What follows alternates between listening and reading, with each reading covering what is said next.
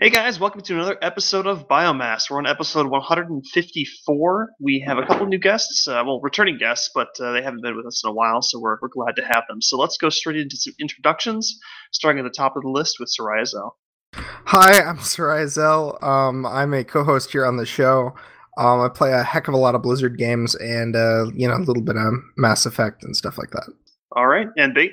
Hey everybody, what's up? I'm Bait, and I am eating banana and drinking a beverage out of a blue solo cup. You're taking notes on this, right, Zell? I am not. Okay, all right, and forgive me if I'm pronouncing this wrong, but Astray, is that the right way to say it? Sure. I'm sorry, how do you say your name? We'll just work with it. Hi, I'm Astria, and yeah, we'll get to that later. All right, and she has been on the show before, but it's been a really, really long time, so glad to have you back. And another returning guest is Lether. Say hi. Hey guys, I used to play video games, and then I took a grad school to the knee. Awesome. And Jay, you're up. Yep, I'm Jay, and I'm usually here for comic relief. And, I too have suffered a career-ending injury in grad school, but it's okay. You're young. You'll probably be able to shake that off. Rub a little salt on it. You'll be fine, Lether. I've got plenty of salt. Yeah, okay, that's good. Alrighty, and I'm Pokey Draven. I obviously help co-host the show here, write for the blog, and I also manage a lot of the other stuff we do, including our new YouTube series where we're doing some gameplay of various games. Resident Evil 7 is kind of our current fare, so be sure to check that out. But that being said, let's move into some topics. We've got a pretty long list of discussion and news here. So starting off with here. So movies and entertainment. We've got a couple things. I know that Zell, you went and saw The Circle, right? I did. I'm the podcast resident Google hater, as the case is. So I absolutely had to go see The Circle, which is a take on privacy in the tech world and how it may or may not be a good thing for the rest of society. And I lowered my expectations really far the day, like before I went into the movie, because this movie has actually gotten trashed on Rotten Tomatoes. It has like a 17% on Rotten Tomatoes right now, which is better than the Fantastic Four movie, but not by a heck of a lot. It's not a good rating. I really enjoyed it though. I actually think that. I kind of wonder if some of the reasons that people didn't like it was maybe they didn't get it as much as I do, because I actually pay attention to this stuff. There was a lot of little subtle aspects to it about very particularly Google that I don't think a lot of people realize. One of the things that was really early on in the movie was they start asking the main character, May, like, why weren't you here this weekend? Is like, wait, is there work on the week? No, there's all these extracurricular things you can be a part of. Why aren't you spending more time at the campus? And that's just kind of this little cultish mentality that follows that company around and getting people to spend as much time and with as many friends as they can in-house. So there was stuff like that. I enjoyed it. I thought it was pretty good. I guess they did radically change the ending. I'm not going to spoil what it is. And I haven't read the book, so I don't know what the original ending was, but I suspect it would have been better. I think the ending kind of ruins the message a little bit. But I enjoyed it. It was a good movie. Wait a second, you mean to tell me this whole movie is a parody of Google? No way. I'm so shocked by that. Pretty much. Oh my god. The only thing that's hilariously Apple is that this is they have, obviously because it's The Circle, they have this big circular headquarters campus. I was about to say, is it a spaceship? Like it is almost the exact same design as Apple's new big giant ring campus thing that they're building. So. Man, I love the news articles out of Silicon Valley about that place. I think I said I saw something about like someone complaining about Apple taking like good trees or something. I swear I remember reading this. How do you know if a tree is good? I don't. Maybe I'm misremembering something, but I swear I saw some kind of trash headline that I skimmed over. That was something like this. There are just the amount of stuff out of Silicon Valley now is just magical. One of my favorite stories from like the last week or two was that there's like this $700 juice maker called Juicero that like presses these juice packs to make like freshly squeezed perfect juice, and somebody figured out that you could just squeeze them with your hand and skip the $700 juice maker. That's Yeah, not it was all of Bloomberg, right? Oh, it's been everywhere. It's been a great joke. I think it was like Bloomberg who, like, they had one of their reporters who posted the video. I feel like It but might I have been. it released on like March 30th last year. I thought for the past year it was an April Fool's joke. But it was not. It was a real thing that you could really get. And they would only sell the juice, like the packs of vegetables or fruit that you would squeeze. You could only get those packets if you bought the $700 machine, but the $700 machine is completely useless. You're going to love this too, Zal. The juicer itself will not actually work unless it's hooked up to your Wi-Fi. That's to be clear. The CEO says though that these features are for the protection and safety of their consumers, because it scans like the barcode on the juice pack to determine whether or not it's been like recalled or something, or if it's like Sure. past its date. So it's very important that it can scan that and report it back to the cloud, because you got to protect you. You can't be counted on to read the expiration date yourself. Because I really need my juicer to be hackable now. That's really what I want in my life. You really can't be trusted to read the expiration date, though, dude. I went to make a peanut butter sandwich today, and I fucking bit into a piece of moldy bread. It was bad. Kids. Jesus. I think people are really killing like humanity by inventing more things that give us greater convenience. I really do. Like fast food and things that basically have us not put as much energy or effort into actually doing things ourselves. We're all turning into the people in the WALL-E movie. It's We so have the relevant. little- we have the It's little- really true. Floating the little floating wheelchair thing that with the screen and the food, so you could just like zoom around while watching TV and filling your face, and that's it. I remember Okay. watching that film thinking, We're- yeah, it's gonna be a we're cute show. We're all turning into the characters in WALL-E. That's gonna be us. Like, Go I ahead. remember the opening of that movie, and like literally first 2 seconds, I went with my sister, and for some reason it was like it's like this view of the Earth, and it's slightly brown. And I turned to her, and I don't usually talk during movies, and I said, "I wonder if this entire thing is going to be a political statement." Like was. zero context. And I always remember this. See, It- I have a challenge of that actually is talking to people during movies. It's actually, I was really lucky. When I saw Sully, we were actually in a theater that my friend and I were the only two people in the showing, so we could just like chat during the movie. But the one remark I had on the circle was that the main character, May Holland, starts in like customer experience, just like their customer service department. And my friend leans over and is like, all right, so this is totally not related to Google. They have customer service. But yeah. I mean, Google really should have customer service. they do for certain products. For They do. instance, They do for the advertisers, aka their real customers. so I get my phone service through Google right now, and that customer service has been pretty good to me when I've had issues. Phone services, you can. What the fuck? You can do that, dude? He has a Google. Yeah. He has like a Google phone, like not just like a Google on a phone, but like a Google phone. It's a Nexus 6, yeah. I'm sorry. Oh, dude. Mm. I love my next. All right, so we're kind of running off the rails We're here. drifting here, but So let's yeah. put it back on it. So, spoiler free, obviously. What was your kind of like out of 10 rating of the film? Like a 7, maybe an 8.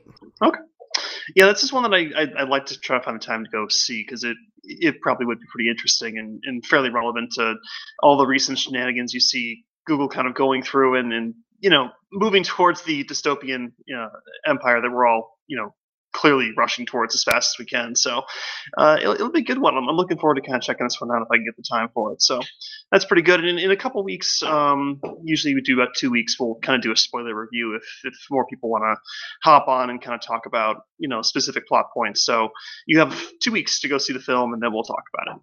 Hey, real quick, Zell, why was Beck in the movie? He was they had like a Google only concert for, well, okay, sorry. So it was a concert just for circlers on the Circle campus. I need to remember to use the correct replacements for the real world companies that we don't want to get sued for talking about. Yeah, that was it. That's dumb. Okay, thanks. Good stuff. Another film that came up with a trailer this week was The Kingsman: The Golden Circle. So this is the sequel to the original Kingsman. Did you guys see that one? The original one? Fuck yeah. Yes. Yep. Yes, I did. And that was one of those that came out of nowhere and was really a surprise. Mm-hmm. Yeah, I was like, oh yeah, that's a film, and then I think Libby dragged me to see it, and I was like, oh, this is actually pretty damn good. Like it was kind of crazy over the top and awesome, and it looks like the sequel is kind of the same. It's a lot of the same stuff. Looks pretty good. And what do you guys think? I thought the first one's all right. I am gonna go see the second one though, based on the trailer. So. The only thing that I didn't like about the first movie was the very ending. Yeah, that was weird. I was just watching them like, really? We're ending with butt sex? Come on. That particular part, like it was a cute gag, but then when they actually followed through with it, it was like, oh, okay, I guess. Like you said you were going to do it, but I didn't think you'd actually show it. Like, all right, fine. Exactly. It was so awkward for me. But no, the trailer for the second movie looks super awesome, and I loved how they inputted Frank Sinatra's "My Way" into the trailer, and the way that they did it, I thought it was really just stellar. Yeah. What about you, Jay? It was actually quite good, I thought. It's actually, I kind of enjoyed it a little bit better than the graphic novel that it actually came from. Which is actually quite good, by the way. It's pretty solid. If you ever look it up, you can probably get it on Comixology or something like that, pretty cheap. But the art style in that is nowhere near as like descriptive of what goes on in the movie. The art style in the graphic novel is very much like a 1970s Bond movie. All the guys are wearing basically like uniform looking black suits, and it's a little bit difficult to figure out who's who. Whereas the movie did a really good job of really updating that story and really telling it in a way that the graphic, like visually kind of jumped out at you. And for the record, I would not have thought Colin Firth could have been an action guy, but he did really well. I thought that the church scene was pretty wicked good. So yeah, I'm actually looking forward to the Kingsman Part 2, which is. I saw the trailer today that you guys had. I saw the original one. So I'm kind of interested to see how they do this and see if they can kind of capture a little bit of the magic from the first movie. It's a kind of a strange cast list too. It is. It's how, like, at the bottom half of it here is Halle Berry, Elton John, Channing Tatum, and Jeff Bridges. Question real quick. I wasn't sure because I didn't have my glasses on when I watched the trailer, but Stanley Tucci appears to be in that movie, right? Who? Stanley Tucci. I do not know. I can look that up real quick. He was in Devil Wears Prada and a bunch of different movies. He's a really great actor. Yeah, he's a pretty solid character actor. I'm not sure if he's in. He may very well be in the movie. We're talking about Kingsman, right? Yeah, Kingsman too. It doesn't look like it. I don't see him on the list, but it's one of those things too. Is like they may not have put like the full cast list into IMDb yet. Oh, dude, you know what he is in though? Fucking Transformers. He is in Transformers. No. Oh no. Is that still going on? Transformers? Yes, there's a new one coming Unfortunately. You gotta go see it. There's a new one coming out this year. Fucking movie of the year, dude. You gotta go see it, Luther. I haven't given up on any movies where they start out with characters and actors portraying those characters and then they drop for whatever reason. I don't like inconsistency like that. Well, now I'll buy that up to a degree, but we got to have a little bit of dose of reality in that, like, a good third of anybody working in Hollywood is probably batshit crazy, though. So you got to take that with a little bit of a grain of salt. And for the record, he's made like 8 or 9 of these things. I just wanted to also add, as far as like Kingsman, when you mentioned the church scene, Jay, like I just remembered that, and I think I speak for all of us when I say, like, sometimes, especially with what goes on in the world today with politics and the crazy people do, I think that movie, that scene was just a release, kind of like, thank God somebody's doing something about it. Yeah. Hey, did you guys catch who the original Lancelot was in the opening scene of the movie? No. It was the British captain from Pirates of the Caribbean. Really? Yep. Huh. From the very first one? Yeah. Jeez. Huh. Did not know that. It's pretty cool. Yeah, the best move in that was when he cut the guy's throat and he like caught the scotch off the glass as he was going down and had a drink. Well done. Right. Yeah. No. That film had a lot of flair to it. It was really enjoyable. I hope they can kind of, like you said, Jay, kind of capture the magic the first one had with the sequel. Because I wasn't really gonna go see the first one, and I kind of got coerced into it, and I was like, oh, I'm actually really glad I saw that. So I'm looking forward to the sequel. It's gonna be pretty cool. It looks like it's coming out September 22nd this year, so not too far off. About 6 months, I think. So it'd be good to go see that when it comes out. Another film that, of course, we all kind of been following. I didn't get a chance to go see it, but Guardians of the Galaxy 2 came out this weekend. It's not out till next week here. What? Oh, I'm sorry. International came out, but yes. So international release, it made 101 million internationally, and that's without domestic sales. So, I mean, that's that's not bad, you know. I'm a little upset that we have to wait after everybody else, but whatever. That is actually many times not the case, though. A lot of times it's inverted. Like, I got a lot of friends down in Australia, and they actually often it'll be offset by about 2 weeks in either direction, and it's usually 50-50 which way it goes. Yeah, I didn't realize that actually it went international first. That is kind of weird. So it's it's going to be good to see that, though. I'm looking forward to it. I mean, I was excited about The Circle, but had Guardians of the Galaxy 2 actually come out this weekend here, that would have been the movie I would have gone to see. Yeah, I mean that's pretty solid. I mean, obviously it's doing pretty well, and we kind of expected it to. It's everything up to this point looked pretty solid on it, so I'm looking forward to it. Alrighty, so let's kind of move into some of our gaming related news. Now, there's a lot of buzz coming out of Blizzard lately for all of their franchises and stuff. So, Zell, do you want to tell us a bit about the Overwatch Diva cinematic that just kind of came out? All right, so this is kind of like their Heroes of the Storm 2.0 cinematic they did, and I actually, the quality it was surprisingly poor, I think, compared to the original cinematic for the game and what we've come to expect from like the main Overwatch cinematics, some of the World of Warcraft cinematics. I felt that this one looked a little bit less. I would say it looked less movie quality and more like game quality. But it is what it is, and it was the thing that they revealed is that Diva is going to be the next hero that they add to Heroes of the Storm. Which kind of fits since they did the Hanamura map and Genji coming in, and so they like to add new games kind of as a focus for a short while. So there's that, and then the big thing that they also announced was that they were doing the Nexus Challenge 2.0 event, which is kind of a thing that they do to encourage people to play Overwatch to come up and try Heroes of the Storm. They have perks for both Heroes of the Storm and Overwatch for playing games of Heroes of the Storm well in a party with your friend. The first week of it actually is just about to end. But for the first week, it was they had the same reward they had for the original Nexus Challenge event, which was a Genji skin you could get in Overwatch, as well as a mount for Heroes of the Storm.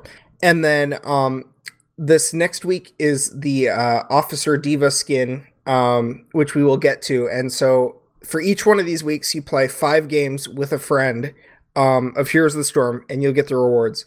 The week after that, there's like some sprays and banners and stuff like that. And then the final week, I think you get like 10 Heroes of the Storm loot boxes and 10 Overwatch loot boxes. So, there's some nice stuff for both games for participating in the event.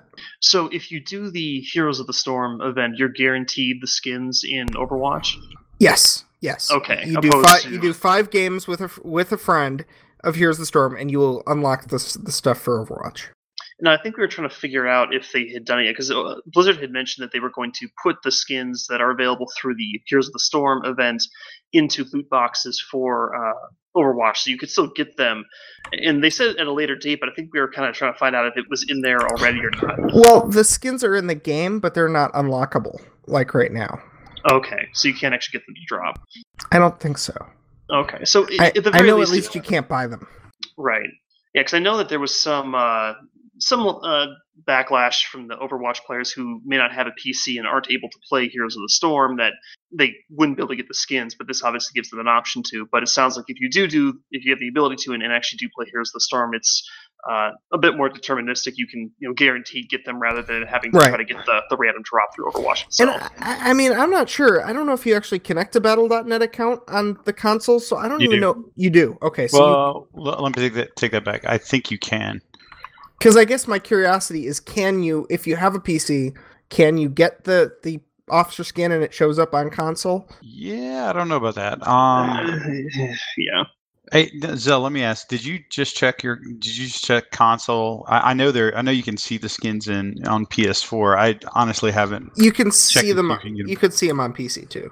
No, but my question is, are you sure that you can't get them in one of the loot boxes? Because I thought that the D.Va police skin was actually part of the Uprising event or associated with that. No, it's not part of the Uprising event. It's solely if you look in the skins list, they put a little icon next to them if they're for special events. Yeah. And there's an Uprising event next to the Uprising items, but it's got like a Battle.net icon for the officer, and that indicates like it's a promotional thing.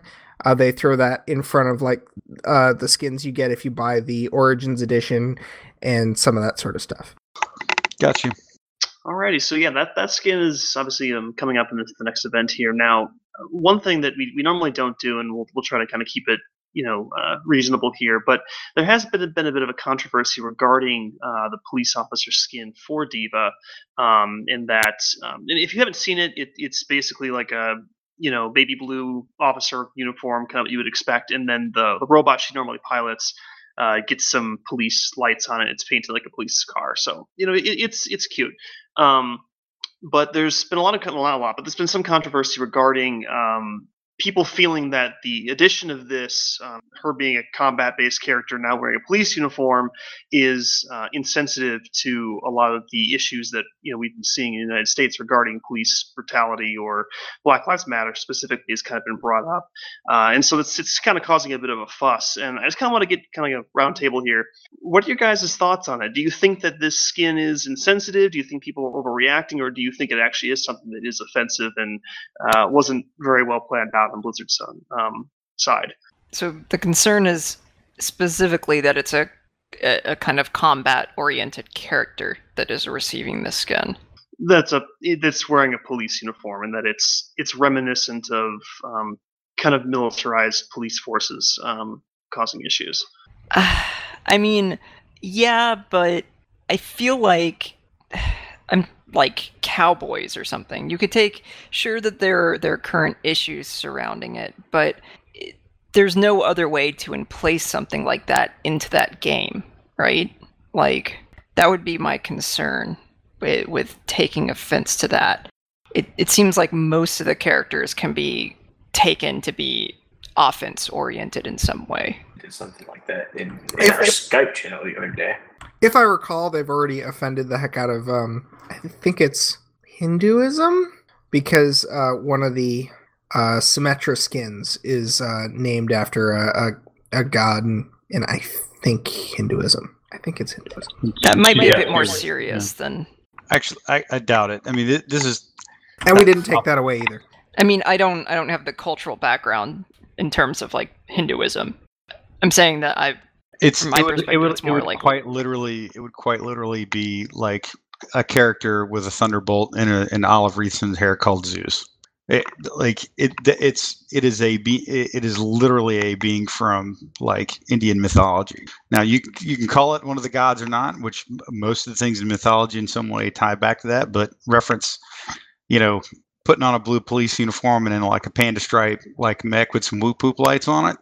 If people are truly upset about this, there is absolutely nothing you're going to do for them. There is not a thing that you're going to be able to do. You're going to say to those snowflakes that will in any way, shape, or form make them feel better about anything. And I just pray that I am one day in an HR department that gets to interview people like this coming to, try to get a job at some place where they actually need to, I don't know, produce some shit.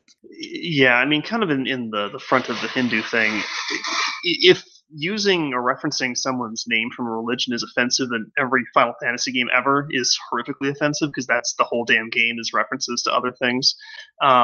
And kind of like they said, we were kind of joking about it in the Skype channel, and it's like you can, and even Lether kind of touched on it, you can basically take almost any subject and find some way to be offended about it through some massive leap of thought process. I mean, granted, there are things that are probably legitimately offensive and are inappropriate, but there's kind of a measure of scale here. And is a little Korean girl wearing a police uniform bouncing around in her, like Jason said, her panda mech, is that really offensive? I really think that's quite a stretch there. And you're trying real hard. Here's the other interesting thing about this is this is a great example of how people tend to look at things through a very self-centered lens. There's a difference between selfish and self-centered. Most Americans are quite self-centered. I would offer this to you if you actually look at them. I've got a picture of her up right now. If you actually look at the mech skin, it is it's like South Korean police. It's literally Korean police. If you've ever been to Korea, there's like more cops than you can shake a stick at, and they all dress exactly like the girl in the video, or the character. I mean, exactly. So I think it's kind of one of those things where so if somebody's really going to be upset about this, if there's like the 0.001% that's going to be upset about it, and the fact that we're talking about it is really because they have a way to put it on the internet that in theory can leak out to, a mass market audience. I got nothing for you, man. I mean, I think it's worthwhile to understand whatever that perspective is, and it is a topical issue. However, I just, like I said at the beginning, I don't see any alternative way to put anything police related into a game like Overwatch. But I mean, it's topical in the United States, and this is an international game that is up to actually just clocked 30 million players. Well, I mean, it's made by a U.S. company, though.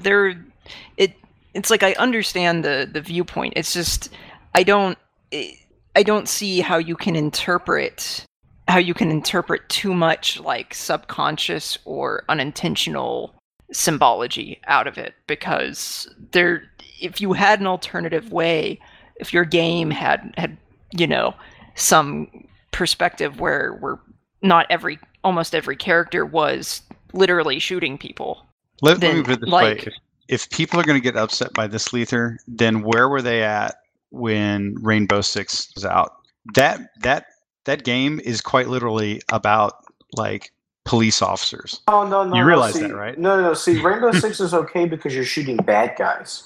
Yeah, sure. And half the characters in Overwatch are bad guys. But my whole point is, they picked this one game to get upset about. Like I'm on board for understanding how different people look at these problems, but the reality is you picked this one game out of all of the ones that depict police officers in a militarized manner or in a hyper-violent sense. Who knows? But I guarantee you, probably a third of the protagonists in the video game industry are cops of some kind. And by God, all the little snowflakes running around there screaming about this sure as hell played the shit out of those games. But somehow this one like struck their fancy. Well, I mean, it's not the first time that Overwatch has been kind of the focus of this sort of backlash from people being upset about particular characters being portrayed in certain ways. I mean, there was, when they released a little thing about Tracer being gay, people lost their shit over it in both directions, and it's like, guys, come on. It's a freaking video game. Like, are we really going to get this upset about it? See, and I think that may be part of it because Overwatch is this game that likes to tout, oh my god, my diversity and inclusivity, and I wonder if that somehow has had an effect on the fans, right? So anything that Blizzard does to Overwatch, demands or is some sort of social, I don't want to say social commentary, but shit, what's the word? I don't know, some kind of social statement. Yeah, some kind of social statement, I guess, that demands a response. I mean, if that makes sense. It's a big game. They're a big company, and it's it's in the public consciousness for a certain age group, right? I think that maybe it gets to something of an answer about what Jay was talking about earlier. Why don't you hear anything about Rainbow Six? Well, like is not, people just didn't pay as much attention to Rainbow Six, right? Because it wasn't as big of a game. I think that it just has to go hand in hand with the fact that people nowadays, in this century, in this time, are too deeply involved in the entertainment industry, period, to the extent that they're constantly finding something that's mirroring some type of, whether it's religion or politics or some type of whatever. Yeah, you might be onto something. I mean, that is definitely the opiate of the masses at this point, to kind of pull that phrase apart a little bit. The only thing I would offer is, like, my old guy get off my lawn kind of attitude aside, is I'm absolutely okay if somebody has an opinion like this. That's, I may disagree with it quite a bit, but I have zero problem with somebody having the opinion, and in fact voicing it. The only thing I ask for is be consistent. So if the take is against these type of depictions in this one game, then have that same intellectual honesty and apply that across whatever medium that you're choosing, specifically in this term, video games or digital content. So I think that would be my closing statement on it. Is you feel free to have your opinion. We can disagree on it. I suspect I can lay out a pretty logical case where some of it may be a bit misfounded, at least in this one game. And I can probably pull you better examples that you should be more concerned about if this is really bothering you. But then have the honesty and at least the consistency to take this tact with multiple different products. To be fair to people, like a lot of in this particular case, I don't think I'm particularly supportive of being offended or reading too much into the specific case of Overwatch, but it's possible people are more likely to comment because it has been included in a game that otherwise didn't include any depictions of this type. Whereas if you talk about a Rainbow Six, if you ask someone about Rainbow Six, maybe they would say, I don't like that, but they never played the game because they don't like it. Well, here's the interesting thing. If you actually read anything, literally, if you just listen to the opening 3-minute reel on the game, Overwatch is actually a police force. It's literally, the whole group is actually a group of cops, quite literally. There's space police, those. It doesn't matter. Yeah, and she's a space police with a mech. Exactly. Right. I mean, I'm not necessarily defending saying that I'm supportive of the idea of being offended over it. I'm just saying that this at least would tell you why you don't see it. People, large outcries over these other types of games. Counter-Strike, I guess, is another example. Trust me, I'm with you, man. Our society anymore, we just really don't have a thick skin, and many people are just childish because the fact of the matter is just if you mirrored it, for example, let's use the analogy of languages, right? So in one language, one word can mean one thing, but all around the world in different languages, that same word can be applied and mean something completely different. And everybody wants to try to take ownership over hey, this is my name, this is my brand, this is my image, this is whatever it is. And they're trying to apply it onto everybody else and force opinions and their beliefs on everybody else.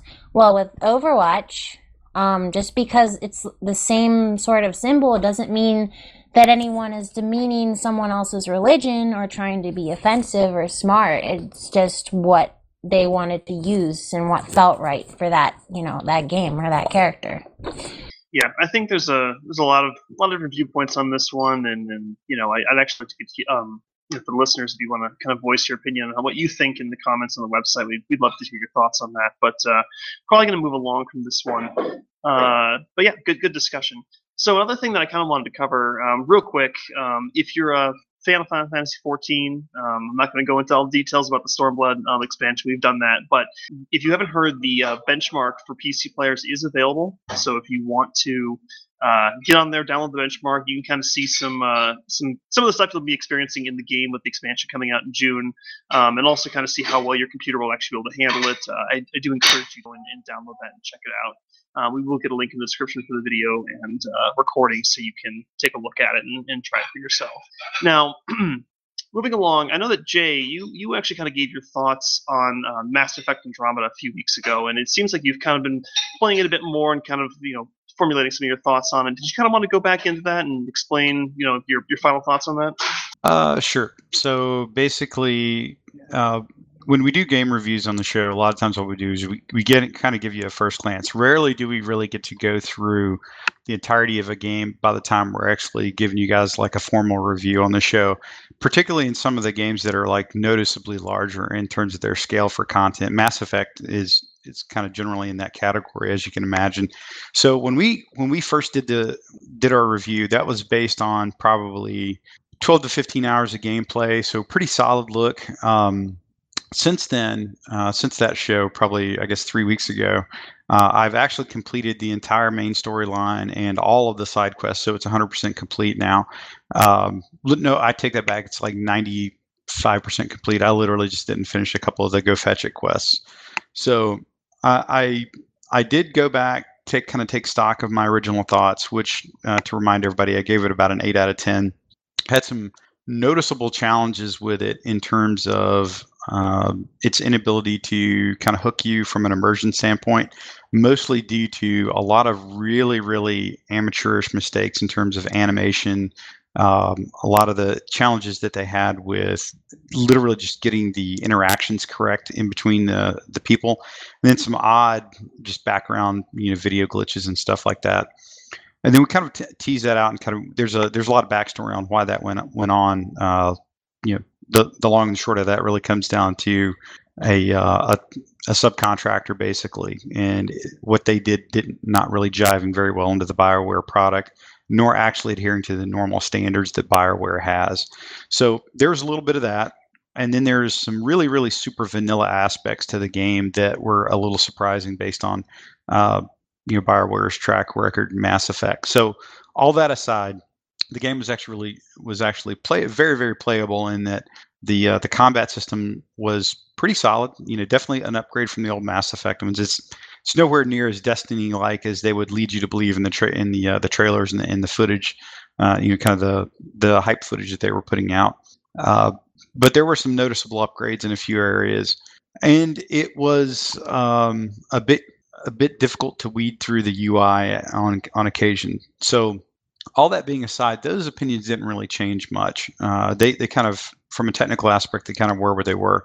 But once I had gotten through that point, so about the time I finished the review, you kind of desensitize yourself to those things, and you really just start kind of playing it to play it, really enjoying the story. So the main storyline, I give it a C+, B- at best. It's basically the exact same storyline from the first two Mass Effect, just different name of the bad guys, different skins on the puppets.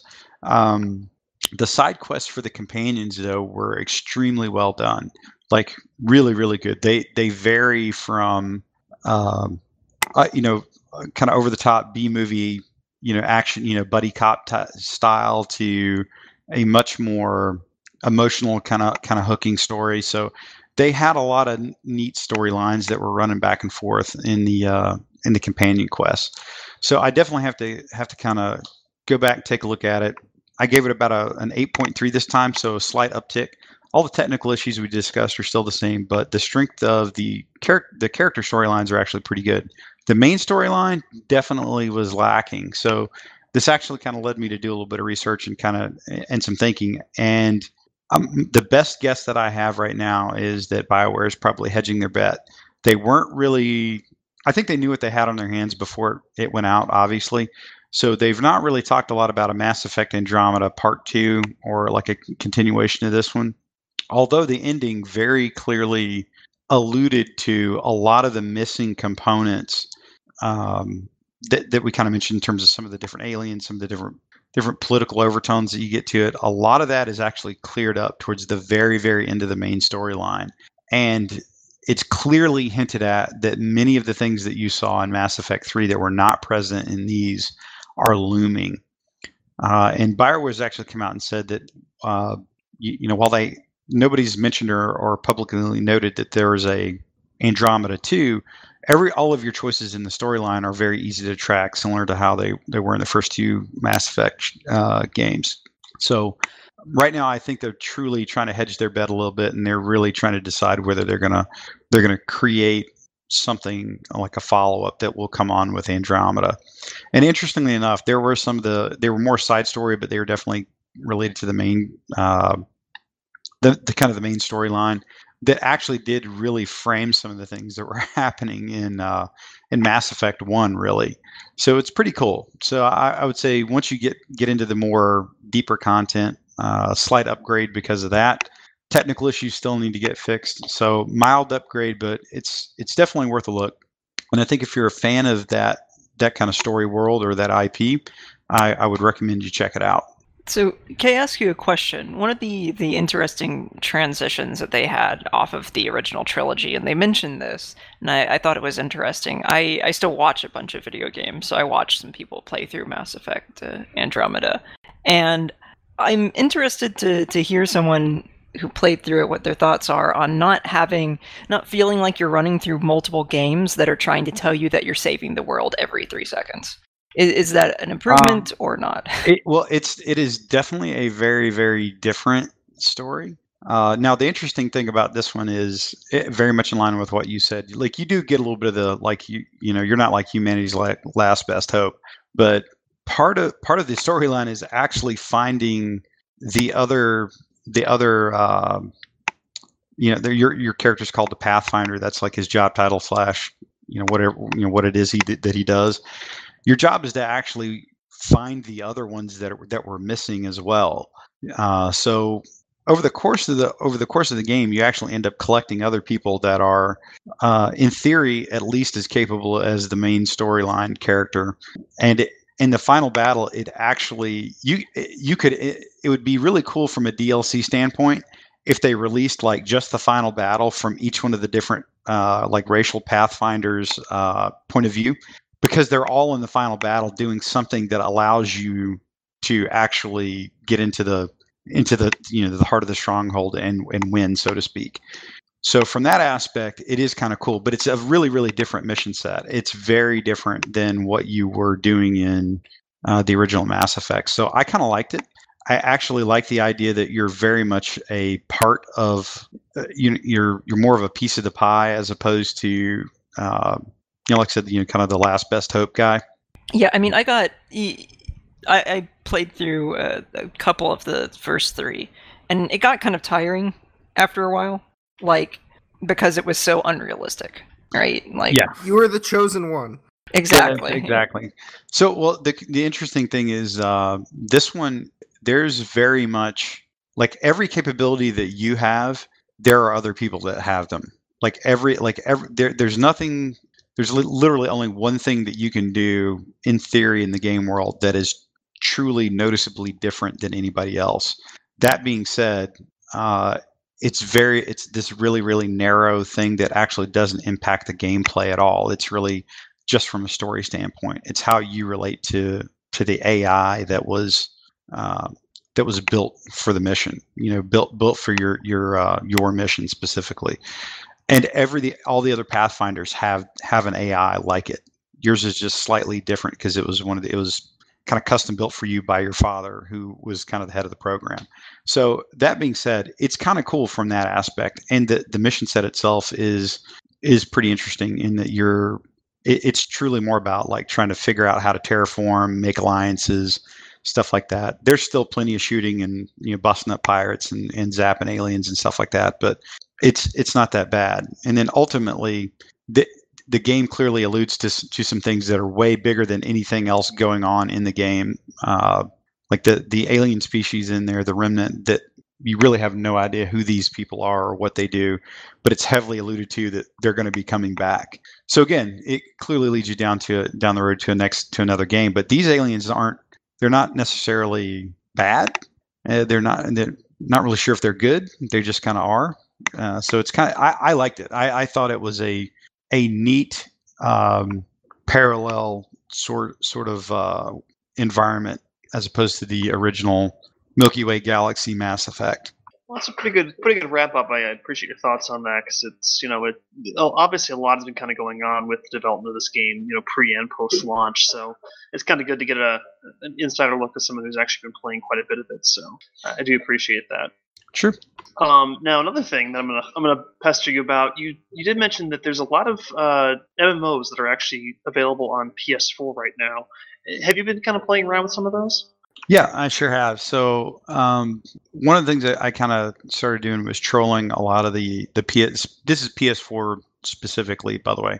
I do not own an Xbox. We leave that to other people on the show. But at least as far as the PS4 community goes, there's I think a surprisingly large number of free-to-play MMO style games that are out there on PlayStation 4. So I've been kind of doing the almost the Steam bundle approach. Like I'll grab them off of PS Plus or just straight up buy a couple of them. And I've noticed a couple things. One, there's a whole lot more than you might think. If you just start doing some browsing in the PS4 store, you're going to find something that like trips the style of gameplay, or at least the campaign world that you like, be that fantasy, science fiction, whatever.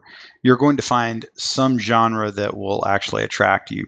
There's about that many. And I was actually kind of surprised at how many relatively big name IPs have some form of an MMORPG and mostly free to play on PS4. So Star Trek's got one. Dungeons & Dragons has I think 2, maybe 3 of them. 3 definitely. And you get I thought they had a Star Wars one at one time. I'm not sure. That one may not have actually made it over to console before it died.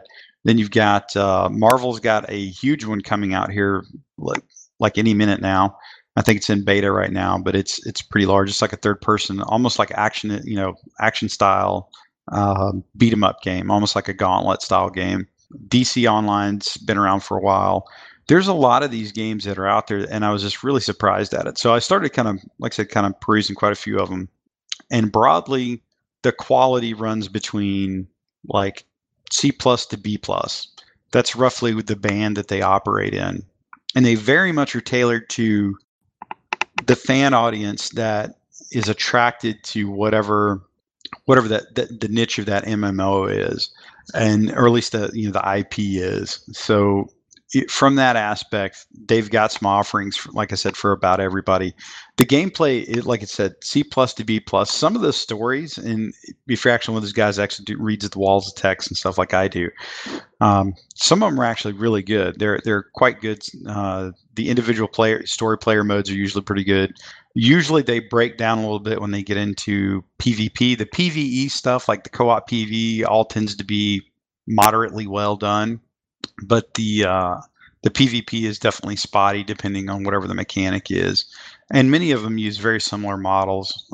Generally a third person aspect, action adventure style breakdown in terms of what you're doing and what it looks like when you're going around. I am playing a couple isometric games that are a little bit different, but again, probably worthwhile just checking it out, because if you're into kind of the MMORPGs, you will likely find something that you will want to dive in on. Even if you catch it on a PS4 or the PS Plus sale, might be worth your time to check it out. But again, I was just really shocked over the last week and a half, just messing around with it, how many are out there. Yeah, it's kind of interesting to see a lot of these pop up. I mean, for a while it was kind of a dead zone, and then you see a lot of them are ports, from PC games coming over to PS4, and probably a couple on Xbox as well. And it is always interesting to kind of poke around in the store and see what has moved over. Yeah, I would offer that my luck right now of finding a game on Steam for like the $10 game on Steam or the $5 game on Steam that looks like somebody whipped up over the course of a year in their house, and then finding that exact same on PS4 is pretty high. That I was very surprised by that. If you do a cross reference between what's on Steam and what's on PS4 in terms of the porting, what that really does is it tells you how subtly the market is continued to merge between console and PC in terms of what the games are. And I truly think we're on the cusp of really seeing actual cross console gaming, at least between PC and consoles, mostly because it absolutely can be done now. It's really just a matter of want to, and then how do they work the legal pieces associated with the financials of it. Yeah, I think that you're seeing that they're recognizing that limiting your market to a single platform is just not feasible, especially as the cost of games go up, and especially as you see small startups, like you said, some guy that produces it maybe with a couple friends over the course of a year and pushes it out. If you really want to kind of be successful and try to force your way into that market, you really have to expand your player base as much as possible. So, moving into the cross class is pretty, or so the cross platform is pretty. I think it makes a lot of sense, and I think the market is definitely reacting and going that direction. Yeah, I mean, like I said, it's most of these games are ones you can find on PC in some way. Now, depending on how salty the audience is, many of them start on PC and then they port over to console at some point. That's generally how it works. And like anything, it's very reminiscent of what we saw several years ago with the Eve crowd referenced us. There's a lot of you're going to stop playing with the PC people and you're going to put all your money into the console people, and our game's going to suffer, and X, Y, and Z. You catch it all over the place. And the interesting thing is that the games that really make these big leaps, between PC and console, the better the game is, the more bulletproof they are, no matter what console they go to. I would reference World of Tanks as being probably one of the best examples of that. It started out on PC with very exclusive market there, probably one of the largest player counts consistently in the world for the last several years, and it made a really, really good conversion over to console, and they had a lot of infrastructure there to back it up, particularly in terms of esports, and they put real money into it, and it's a thing. So when you see some of these kind of big MMO style games, like Star Trek Online's a good one. I don't really know what its business model or what it's like. You get a gauge of how well it's doing on PS4, but it has a loyal fan base, I think, in the PC world. I think Zell would tell you that it's not that great of a game. Again, I remind people I noted all of these are in the C+ to B+ category. It's very vanilla, but it's it definitely opens up to a certain market, and I think as long as people are cashing in money on them, they're going to keep buying them, because there's a Denny Fleetfoot for everybody out there, as far as I can tell. Pretty much, yeah. I mean, it's you really do see a wide range of quality kind of coming through. World of Tanks is obviously kind of the upper end of things that port quite well, and they've been really well optimized. They've clearly put a lot of time and effort into making sure it runs really well. And then you've got games like 7 Days to Die, which admittedly is already rough to begin with, but its PS4 port is really bad. The PC version is much better, but you still see it doing quite well on PS4. So the markets are kind of blending like that, and you do have a wide range of quality. So it is worth to kind of get out there and give these kinds of games a shot, especially since you do see a lot of them on sale or on PS Plus or your Xbox Gold as freebies. It's definitely worth the time to check it out. All right, so moving along, this is a topic that kind of came by request. Janik actually kind of brought it to our attention initially, so I'm going to kind of hand it over to Bait, but I kind of looked up on what's going on with it too. Bait, do you want to tell us about EVE Online and what's going on with World War Weeb? Yeah, so as is the nature of EVE Online, somebody got pissed off at somebody and started a war. Well, it just so happens this war is over tentacle porn, over some anime. I guess what happened was it started on a Discord server for the the Waffles Alliance, and if you're in a Discord channel, then people post memes nonstop, right? These guys were posting anime memes and pictures and whatnot. Well, the CEO of the alliance, or was it Reza? Reza, yeah. Kind of got annoyed with it, and so what they did was they stopped. They said no more anime in main chat, and people were upset about this because I guess there were a lot of weebs in that alliance, and Reza was not aware of this, so instantly, the community was divided among those who liked the weebs or the anime and those who didn't. It's divided up into two teams. We'll get to that later. So this argument was sprung out during the is a Crossing Zebras podcast between Reza and a fellow of CVA Alliance called Jintan. And so Reza invades space held by CVA, and then Reza immediately puts a bounty out on Jintan. So the deal is that if you can kill and collect the corpse of Jintan 10 corpses. 10 corpses, kill him 10 times, get 10 corpses, then the ban on the anime is lifted. However, if you get 20 kills and 20 corpses of Jintan, the ban remains in place. So now we have two teams, hashtag Team 10 and hashtag Team 20, going, all over you. Even if you're not in it, somebody has an opinion about an EVE Online war. And so this obviously got picked up on the EVE subreddit, and then eventually made its way into PC Gamer via the great and lovely Steve Messner, who wrote an article about Jadik a couple of months ago. So that's where we stand in EVE. Space nerds are fighting over tentacle porn, is the TLDR for that. Oh my god, that is so ridiculous. And if anyone's wondering what a weeb is short for weeaboo, and if you know what a waifu is, you're probably a weeb. So, it was so stupid that we had to bring it up. That, like Bates said, you've got EVE players all over fighting over tentacle porn. It's always something petty. I mean, one of the big ones was like someone made a comment about someone else's girlfriend at FanFest, and there you go. There was a war. Dude, that's fucking serious shit, dude. You don't talk about a man's girl. Wait, what happened? However, I can dish your tentacle porn all day long and judge you silently in my head. It's just like, it's always something small, and it turns into like, it's one of those things that can never, the game isn't fun if it sits still for too long. So people look to increasingly dumber reasons to go to war. Well, I will say, sorry. No, go ahead.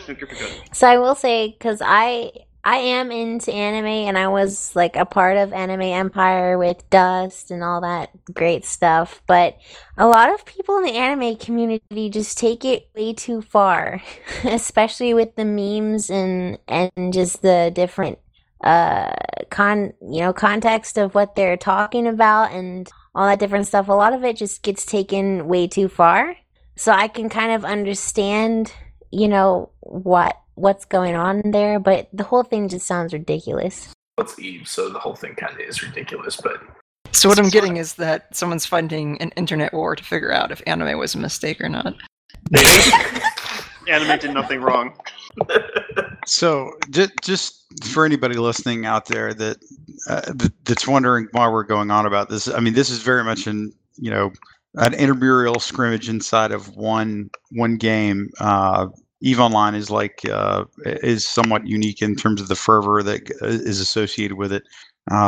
It's not quite your standard clan or guild war you might find in a lot of the other big MMOs that are floating out there, mostly due to the real life money that is involved in it. So that is what I'm just silently chuckling as I listen to all of this about. There's real people losing real money, like real money, over over this, and as I'm just sitting here having a good giggle about it. That's actually something I'm going to kind of add in here that I forgot to mention before in the show notes, that there are some changes coming to Plex in Eve. And Plex is, as Jay pointed out, the real world money where you can actually purchase this item called a Plex, and then you are allowed to sell it to other players in the game for real world currency, or sorry, for in-game currency, and that Plex can be used to extend the duration of their sub account for 30 days. So it basically allows you to, if you produce enough ISK in game or enough assets, you can trade it for in game, or trade it for this Plex, which allows you to basically play Eve as an Omega clone for free. And so one change that's actually coming is they're actually kind of making Plex more granular. And honestly, it behaves basically exactly like Aurum does, where it's a smaller amount. 500 Plex is equal to 1 old Plex when this change goes into effect. So if you have a Plex in your thing, it'll be converted into 500 Plex. And their point for this is that they wanted to kind of make that option of converting that real world money to in-game currency a little more granular, so you aren't dropping, $1 billion ISK on a Plex or whatever it goes for right now. You can actually trade smaller amounts for smaller things in game to kind of further that ability to, again, you can spend money to effectively buy stuff from other people in game. So that's kind of an interesting thing. They've got a whole pricing scheme which is stupid, but the more you buy, the more quote unquote free Plex you get. Basically, you just get a better ratio of Plex to money the more you buy. I think there's actually like a 500 euro version that you can get. Totally insane, but that is something that did pop up that I saw. It's coming in, I think May. I think that's dropping for EVE Online. They're kind of converting to this new, more granular version of Plex. All right, so yeah, that's what we have on EVE Online for the Anime War.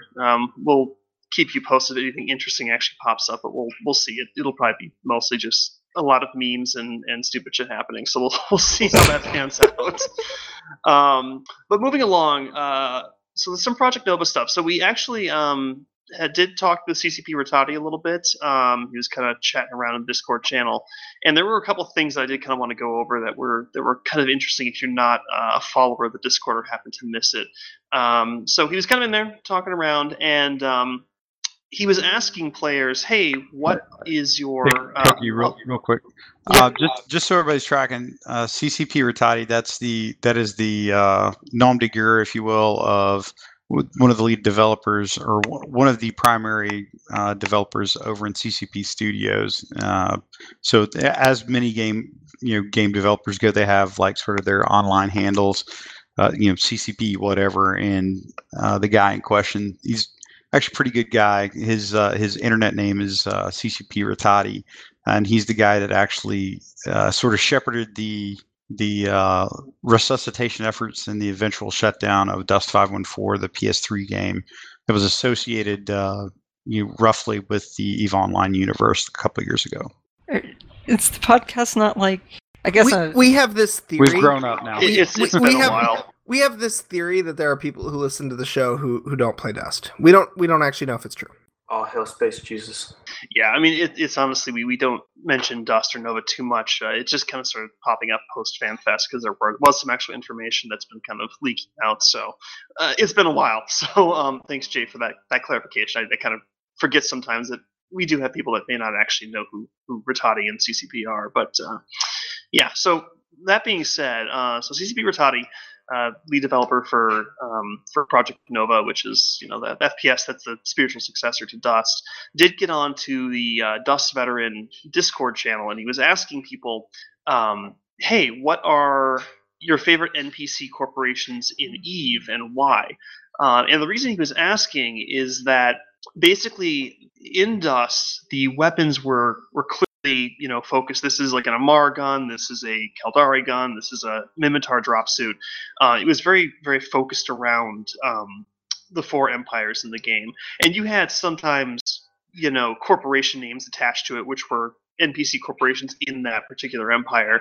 But it didn't really have any meaning. It was very inconsistent. It was more there just kind of as a flavor text. And what he says that they're trying to do is that since you tend to interact with corporations, NPC corporations, directly in New Eden, kind of the EVE Online Nova universe, that they want to kind of make that the weapons and the gear and the equipment and everything more focused around the corporations rather than the empires. And so what this means is that they're not necessarily going to make, as you quote, 4 of each. So you're not going to necessarily see 4 different shotguns where you've got an Amarr shotgun, a Caldari shotgun, a Galente shotgun, an Inventar shotgun. It's not going to work that way. Instead, it's going to be based more around the idea of the corporation, the manufacturer of these goods, has kind of a theme that they're built around, right? And of course, they draw from their parent empire. So I mean, you've got Boundless Creation. It's going to produce Minmatar style guns, but Boundless Creation may only make certain types of drop suits. Like it may only make a scout suit and an assault suit, and it may only make assault rifles and sniper rifles and heavy machine guns. And so you've got kind of the roles are dictated more by the corporation that particular piece of equipment is coming from. So if you play a Sentinel, and this is just an example he gave, it may not actually be what it's like in the final game, but he said, so the Sentinel may be Calciota, and the Vanguard may be Concord, and that would obviously be kind of the 2 different heavy classes. So you may have a drop suit that is only produced by a particular corporation. And so you kind of can see honestly, much like the M16 has a factory setting, the Navy SEALs have kind of a custom version of the M16, and so that could be like the Cartham M16. It's the same chassis, different decals and skins, so it's the same model, right? But your Boundless Combat Assault Rifle, or your Boundless Combat Rifle may have a certain feel to it. It may have like a higher fire rate and smaller magazine or something like that, opposed to another Minmatar-based corporation producing, again, a combat rifle, but it's going to kind of have its own flavor of stats. It may have, instead more damage and a lower fire rate. So it's the same kind of base weapon, but what you get is that you kind of know if I buy a Boundless gun, it's going to have this kind of theme based on all the guns in that. And I actually kind of asked them, so it's kind of like Borderlands 2. And if you've played Borderlands 2, you know that the gun manufacturers in Borderlands 2 kind of have a very set theme. So like Jacob's weapons are low magazine, very, very high bullet damage, and they only make a certain kind of weapon. And like the Hyperion weapons, again, they kind of have this special effect where they become more stable the longer you fire them.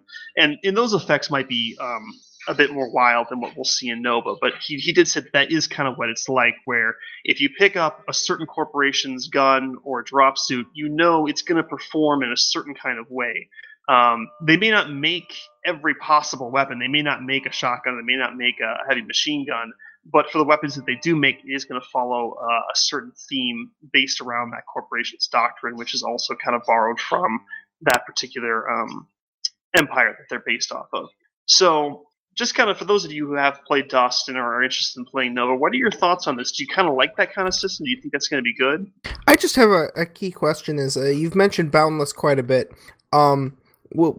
Will Boundless be in the game, and will we be able to have like a officer grade, like a Boundless Optimism? I sure as hell hope so. I always laugh about that I would love to have like a Boundless Optimism heavy machine gun that shoots confetti and does no damage, because it's not very effective, but it's still really fun to fire around sometimes. So I think the key game design point, it sounds like a fusion of kind of like an actual game design choice and then flavor text, right? And I think that both of them are positive. I think the key thing is this comment that they, quote unquote, don't want to do 4 of each. And that is very positive, right? I guess I kind of expected that they wouldn't do that again, but it's good to hear that they're not. For those of you who, didn't play Dust, in many cases, there are 4 NPC empires in the New Eden universe, and often each weapon would have a different variant for each empire. So you might have a kind of assault rifle variant for 4 different empires, right? That's probably a bad choice, because I suspect they'll still have some assault rifle equivalents of at least 4 different types. But the idea that they don't feel the need to make too many variants of any given thing, I think, is positive. And the flavor text writes itself, so that's also a very good perspective. Well, and I think it's also good that you're consistent with the nomenclature of how you're naming things. So, if you're going to call something that's similarly named to something else, it helps. I think from a player experience that that those things are similar in some way and that it's consistent. And we definitely lacked consistency in Dust, which it was a bit of a problem. I think it was confusing for a lot of players. So I think that's definitely a positive. And you did mention the not doing four of everything, and this is actually kind of a point that some people have kind of been a bit split on, and I kind of understand why. That they may be a role player and they may really like a Mar, and they really want to be a short range shotgunner guy, and the Mar may not make a shotgun. That just may not be in the game, and they're understandably upset that they can't kind of have that role play aspect of it and use the theme of weapon they want because it just may not exist. I'm actually kind of in the opinion of where you were at, where I never really expected them to. I think some core weapons like your assault rifle, your pistol, SMG maybe, having those kind of be across all four, fine. Those are kind of core weapons, but I never once thought, hey, we're going to have a mass driver for all four races. It just didn't seem to make sense to me. I felt like it would be kind of forced almost. So I think that having, specialties almost for each group where it may only exist in one or two, maybe three of the races or three of the corporations that exist in those races is probably pretty reasonable from a design perspective, and it might actually make more sense and kind of add some interesting gameplay elements to it. One thing I forgot to mention that he did say that they're also looking at if you want to buy a particular weapon from a manufacturer, you might have to build up standing with them. So you're talking like kind of a standing system where I'll use Boundless again because if you want to buy really high tier specialty, Boundless heavy machine gun, you might have to actually kind of build up, loyalty with that corporation and actually get enough LP or standing or whatever they decide to go with to actually purchase it. So again, it kind of adds a second layer of progression where you're rewarded for sticking with, a particular group or a particular theme of playstyle because the weapons and the gear you'll need are going to be coming from that particular corporation. So it's difficult to speculate on that, right? Because it depends on so much other parts of how they would make the game.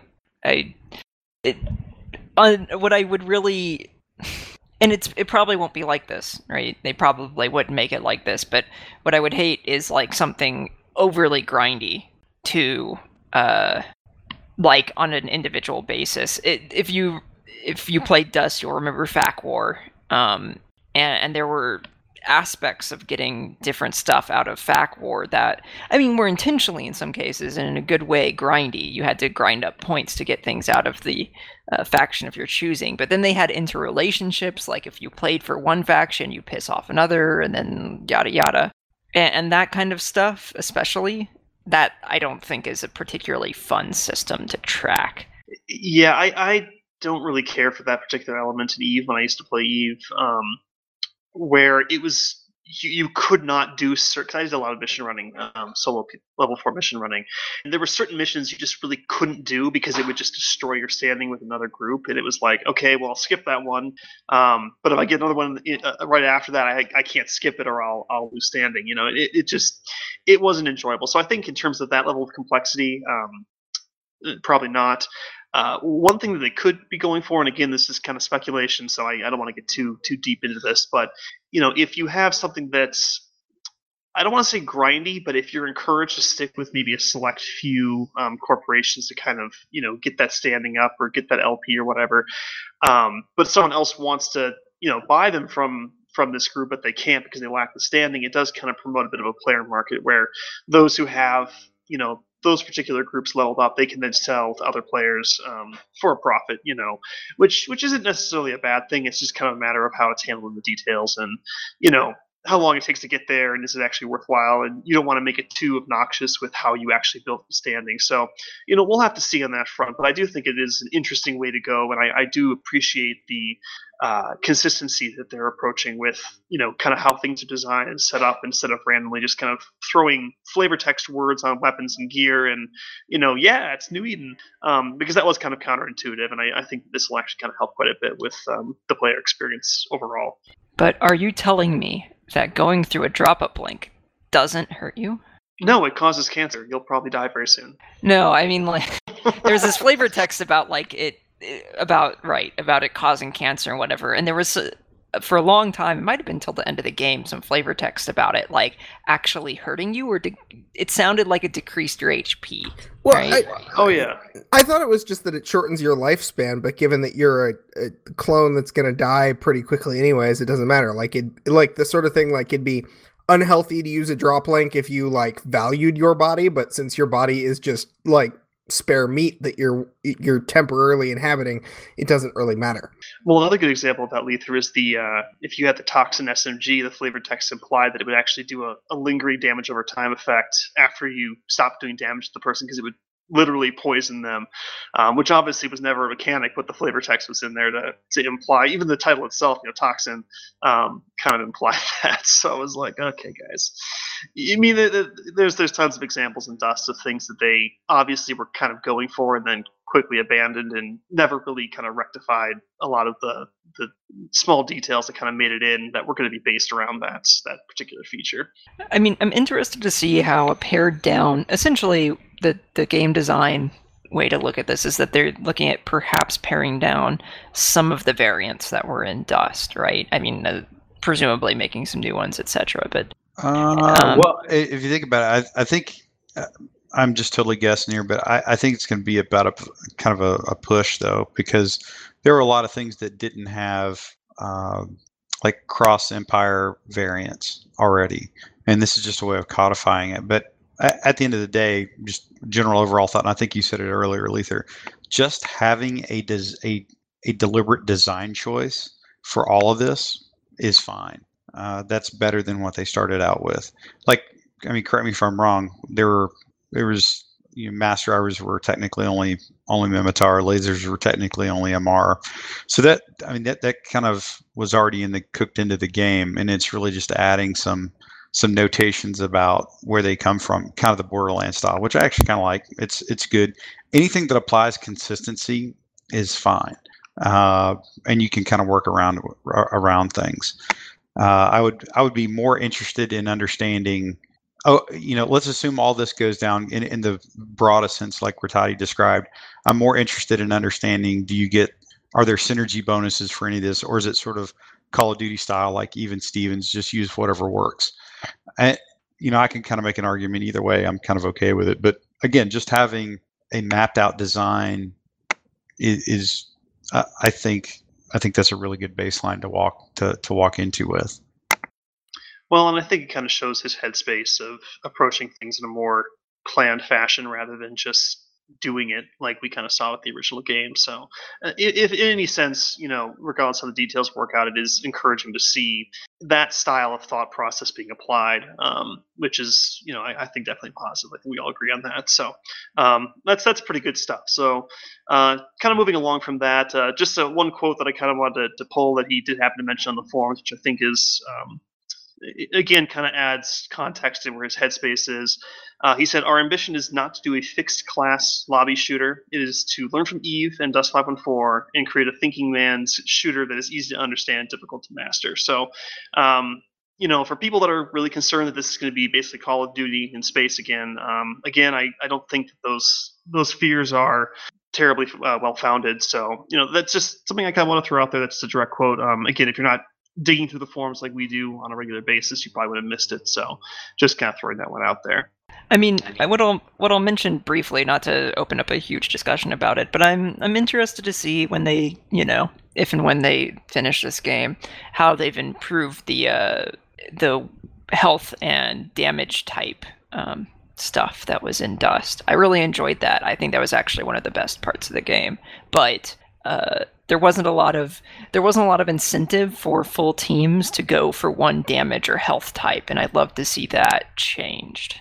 Yeah, no, I think that's pretty fair. And I mean, he kind of continues on and says, many of the concepts from Dust are alive and in development, and others have been cut. So I don't think they're afraid of making, large changes to make things better and improve on them. And I do agree with you that I think the damage type thing was really cool, and it could have been improved upon. I think that, at one point there was some talk about, maybe bonuses for sticking with a certain, I won't say fleet doctrine, but like a platoon doctrine per se, where you would kind of all benefit from having a certain theme based around what you're doing, and then that can be done through a number of ways. There can be environmental effects, there can be certain equipment which is area of effect, and you want everyone to match to get that benefit.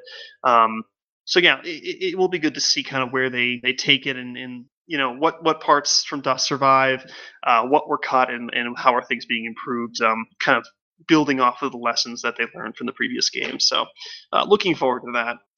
Sorry, go ahead.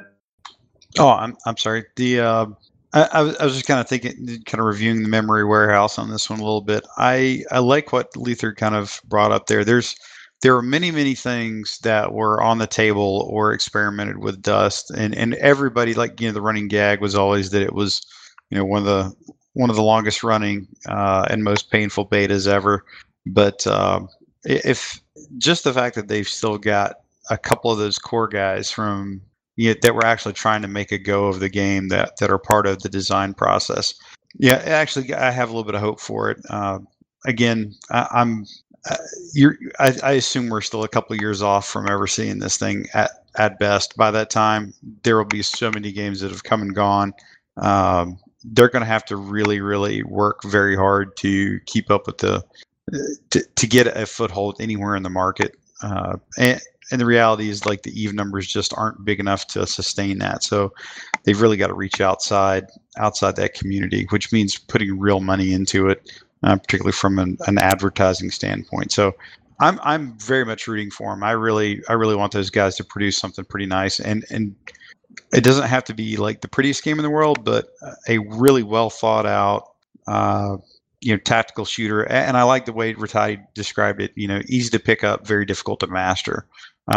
That's very much what we've attributed to things like Overwatch, World of Tanks, things like that are very successful. They can be as deep as you want them to be at face value. So that's kind of what I'm hoping for. And like I said, endless theory crafting abounds. So I'll be anxious to see what the next news point is going to be on that. Yeah, no, I mean, you raise a really good point that I think that it doesn't have to be the most gorgeous game, but it needs to kind of be interesting. And I think that for the most part, we can all kind of agree that there's not a lot of experiences out there that give quite the same kind of, at least in concept, what Dust was trying to do in like you said, a thinking man shooter where it's you can really get super deep into it and really kind of dive into a lot of the really fine details and gain an advantage through doing that, opposed to a typical lobby shooter where it's pretty much just entirely drop in, shoot some guys, have some fun. And there's nothing wrong with that. I think if that's the kind of game you like, that's fine. But there's not a lot of thinking man shooters out there right now. So if they can push this thing out, advertise it properly, get it done in a reasonable amount of time, I think that if they made, I know, I'm saying crazy shit. Yeah, but I think that if they can deliver on kind of what he's describing, I think that it could do well. It's just kind of a matter of how far outside the EVE Dust market they can reach, because EVE is it's a big game, but the population isn't nearly as large as some other games out there, and the Dust community was, of course, much smaller, and even smaller now. I mean, a lot of time has passed, people have moved on, which is, it is what it is. But they can't just bank entirely off of what they currently have kind of in that guaranteed market share. So, we'll see how they handle it. I really do legitimately hope they can put something together that's really good and actually have to be very successful, because there's a lot of issues with Dust, but there's also a lot of really good elements and moments that I really personally enjoyed, and I think a lot of you guys did as well. So, positive thinking on that one, a little bit of boundless optimism, but we'll kind of see. And of course, we'll track as much as we can on the various chats and the forums and other sources to bring you guys as much news as possible for those of you who may not be quite as in depth with everything that's going on. So now, that being said, there has been a pretty long-going discussion, and I know we've talked a bit about it on the show before, but it has cropped up again in the Discord chat, in the Nova Discord channel for the Dust Vets chat, and that is regarding game mode size. And there's definitely two very different sides of this discussion. So as you know, the current plan for Nova is that the game will be 16 versus 16. And this actually kind of applies to a lot of different games. It's not just Nova, but that'll probably kind of be our main context for this discussion. So 32 people per fight, that's the same as Dust. So you can kind of expect that's the kind of experience you'll get. Do you guys feel that for the level of depth of both tactical and strategic gameplay that people are looking for, do you think a 32-person battle is sufficiently large, or does it need to go bigger than that? Like, PlanetSide 2 is probably kind of the far end of that scale, and, technically thousands of people in a fight. Or should it stay smaller? 32-person, maybe 64-person, kind of on that end of the scale. And what kind of benefits do you see from both of those? So I'm kind of going to open it to the floor. Just kind of jump in if you want to discuss something and let us know your thoughts. I've been playing a lot of Battlefield 1 recently, and that game is 32v32, so 64 people total. And I really feel like if the maps are big enough, and it doesn't feel too crowded, then yeah, if you want to do 32v32, fucking go for it, dude. There are times, even playing Battlefield 1, where I'm the only one on a point, and 63 other people are somewhere else. Not that that's a bad thing. I kind of like that at times. It feels, it just feels different. I like it. But yeah, if you can if the maps can handle a larger number of people, yeah, fucking go for it.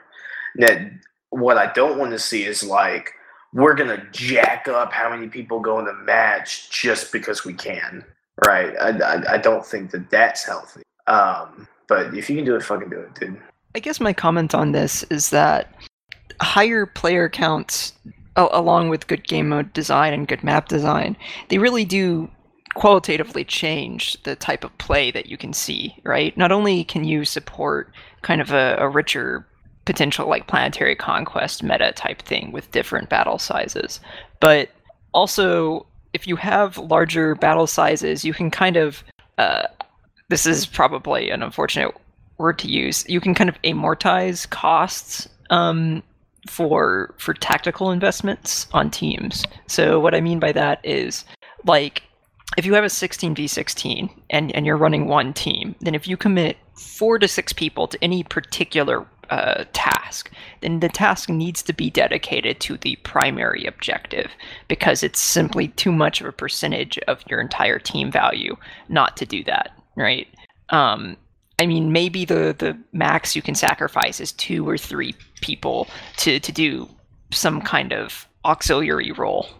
For instance, in Dust, you could think of people hunting vehicles, right? Maybe you could put 3 people hunting vehicles, but really what you had to rely on was jack-of-all-trades people in particular squads being able to shift on the fly. In a larger battle, you're able to support more people, or you're able to support more auxiliary units doing that kind of thing.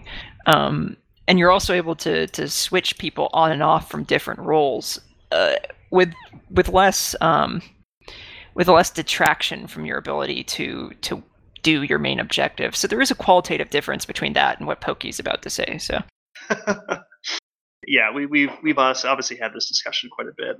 And I'll admit, there are definitely advantages to both. However, this kind of goes back to a bit what Bait was saying, is that if the map is large enough to support the players, and I think that's a pretty key point, because I think player density is really crucial. Because yeah, you can stick 128 guys, 64v64 in an open field, and you can cram them into one spot, and it'll be a total clusterfuck. At that point, the player skill starts to go out the window, because it's so chaotic that you don't really have control over what's going on. You're being shot from every side, or you start to lose kind of the individual input. And so what you do is you push the map size out. That's reasonable. You've got more players, you make a bigger map. And I'm of course going to go into MAG here, because MAG is of course the 256 player game, and it's definitely the best example we have of really large scale lobby-based But shooting. But the maps in Dust are like 5 square kilometers. Stop. Well, I will say that it was very clear that certain maps and certain sockets were not designed for player counts as low as Dust had. Some of the later ones I think were, but some of the larger ones, it was like, this was actually meant to have 48, 64 people on it, not the 32 that they had. So well, they were very spread out, and they didn't have assets. Is the thing. They would be big maps, and they wouldn't have that many assets on them because they couldn't do it. Like it was just big open space, and you spend a lot of time running around and not doing anything, which is also boring. I mean, that's what happens. The opposite effect if you have too much space and not enough players to fill it. So let's go back to what we were saying before, where you've got. Let's say your map is properly sized for the number of players you have, and you can crank that number up bigger, as big as you want, as big as the system will allow for. And your map should scale appropriately. It's going to get to a point, however, where if I'm a dude on the objective, and let's assume the objectives are spaced out reasonably so that it facilitates the full use of the map, so people aren't just clustered in one spot because we want to spread them out and make them even. Let's say I'm a dude on the south objective, and it's literally 5 kilometers north because I've got a ton of guys in the match, and there's someone on the north objective up there doing something. Feasibly speaking, in your average, most common situation, I am never going to see that guy. I'm never going to have line of sight. I'm never going to shoot at him. Him and I are never going to even be shooting at the same target. He is so far away that he might as well not exist because I'm never going to interact with him. So what's the point?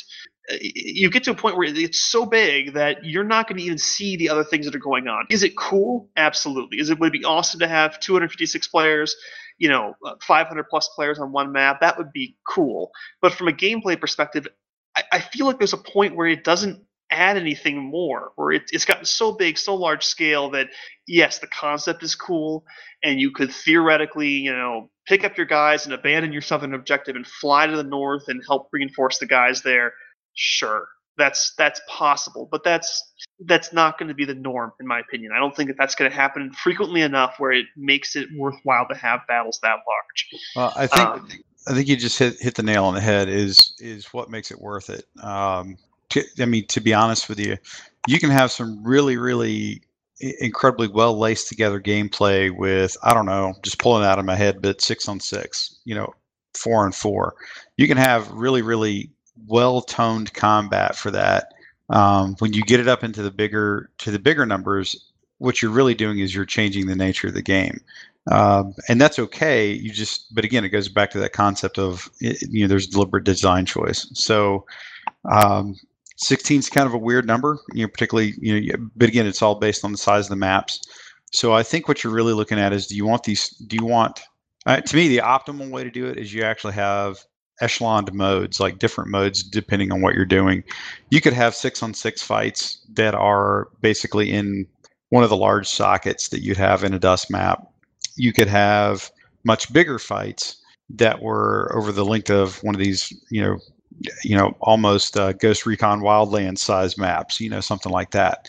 It just really kind of depends. I mean, ultimately, what do you want out of the match? Is it designed as just lobby shooter where you're just cycling through different matches and matches and matches, or is it tied to something else? Is it tied to some big, huge faction war thing or whatever?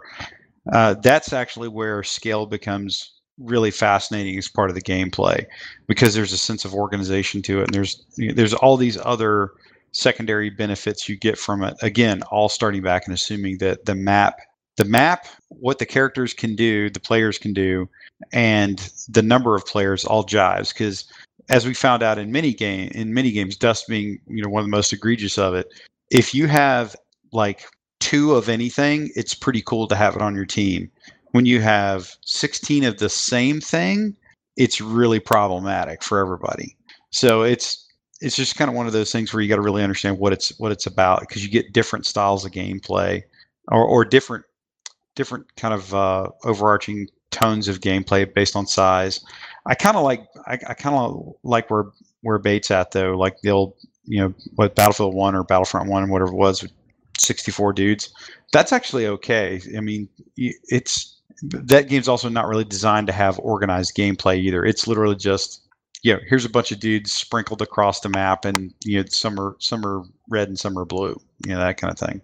So, I think that it's a very good point, right? Like, I think that, there's a lot of room if you're looking at some kind of Planetary Conquest style metagame. There's a lot of room to have different sizes of battles if your game design, and this is difficult, but like if you've put the time in and have the ability to run different sizes of battles.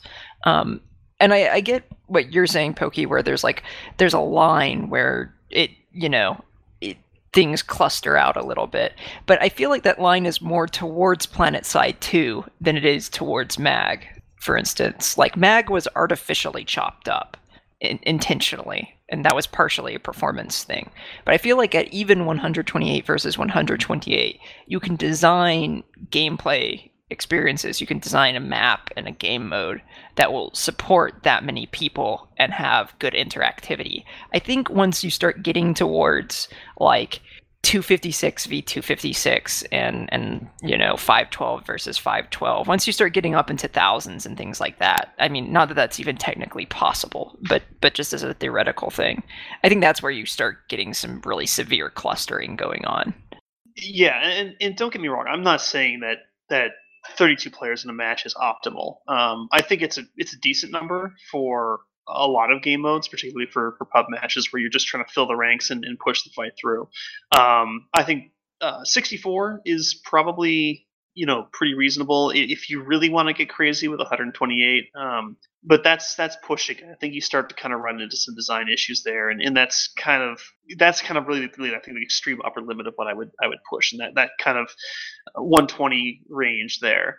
And even then, I feel like you still have to somehow subdivide it up a little bit so that you don't feel completely lost. Because if you've got 5 objectives, even if they're spread out, and you got 128 guys fighting over them, you're going to feel kind of lost, I think. I think it gives a sense of my personal individual fight of what I'm doing feels very insignificant because I'm only one guy out of 128. I think more segmented individual objectives, kind of like how MAG did, maybe not to that extreme, but the sense of this is kind of this area of the map that we need to control, and we're going to kind of dedicate a certain number of people there, and they're meant to basically take this section, capture and control it, and stay there. They're not meant to go running all over the place because that little segment, that 32-man fight, that 64-man fight that they're personally in, is still part of a larger fight, right?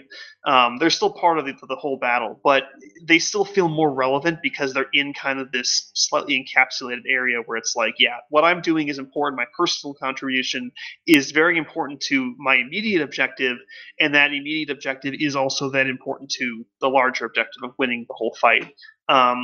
One thing that I do have concerns about, though, with Planetary Conquest is that if you have, 64 people on a side, 128 people total, or, whatever number you pick, it becomes increasingly difficult. And you obviously, Letha, you've worked with PC a bit more than I have. Trying to get 64 people online at once that are, it's going to be very difficult for a lot of groups. And I think that that's also important to look at the scale of how you design the game, is that large scale content is great, but you don't want to completely push out smaller groups that still want to participate. I feel like that, there needs to be a place for smaller groups that can still feel relevant. The stakes might be a little different. What they're doing specifically might be different. They might be capturing different kinds of territory. But I feel like that, you can have your megacorps that have 500 people in it, and they can probably push out 64 guys at a moment's notice pretty easily. But the 100-man corps, the 50-man corps, I feel like they still need to have a place that they can participate. They aren't forced to join a megacorp to even play the game. And so you have to have game modes that are also segmented for those so they can be relevant in what they're doing. Yeah, I mean, that's extremely important for some type of PC design, right? I certainly wouldn't envisage, even if you had a 64 v 64 mode, having that be an everyday thing. That would be like, big alliances own, this nice territory, and if you push them to the last, if you push them to the kind of end of one of their nicest pieces of stuff, then it's a big fight, right? But it is really important to have in some kind of PC space, different size battles, right? They don't necessarily have to be worth as much in terms of like if you're thinking of land either. But also I think that this emphasizes something that you mentioned. I think that that's something to learn from Eve and from Dust is that the Alliance is still a very useful unit of organization to use for the metagame. People are very attached to their corporations in these games, especially in Eve, but in Dust as well. Like as it trickled towards the end, a lot of times people have small friend groups or kind of medium-sized friend groups or core groups of people that they really like hanging out with and they like being associated with, and they'd rather not give that up. Right? They'd rather not merge into some gigantic mega corporation. There are only a couple games that have been really successful at producing those types of organizations. MAG was one of them. I mean, I was a member of KQ, so that's a joke. But I remember you guys. PlanetSide 2 also had the Enclave, for instance, which was massive. And of course, Eve has some mega corporations, but and oftentimes a mega corporation forms the core of one of the big alliances, right? But they still have smaller corporations that hang off as well and associate. I think it's really important to have a niche where people can do that, right? So I guess what I'm saying is I'd be really sad to see alliances abandoned in Nova, for instance.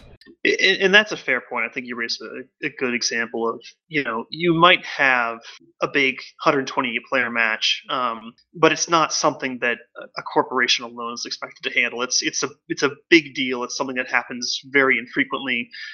It does happen, of course. It's a part of kind of the overarching, and we'll say planetary conquest, but it can be anything. Kind of that upper echelon competitive level of gameplay, and having it be kind of alliance owned. You could even argue, dare I say, Citadel style, where it's not one group typically that's going to build this thing. It's a cluster of corporations that are going to work together, and they own this asset. And they defend it, and it's a big deal. That's kind of the grand spectacle of that level of play is these really truly massive battles where it's multiple groups working together to defend or attack it. I think that's fine. But is that like a goal you should shoot for immediately? I don't think that is what I would consider core gameplay. Which is kind of the point of this is, what's kind of the core gameplay you're expecting, even in pub matches or just your average high level competitive planetary conquest, whatever you want to call it. What's a good size that you're shooting for? And I think that it comes down to a number of things, like we've talked about, the size, so that you can have a tactical choice of, am I moving? Can I dedicate a certain number of people to a task in a way that's meaningful and not overly encumbering to the entire group? And obviously, as you have a larger group, you can do more of that. You can kind of dictate and say, I want 8 guys to go over here and 16 to go over there, and you have the manpower to do that. That does offer an interesting level of gameplay, and I think that is important. Perhaps for some game modes, the 64-man fight or 128. Again, that's kind of pushing the upper limit.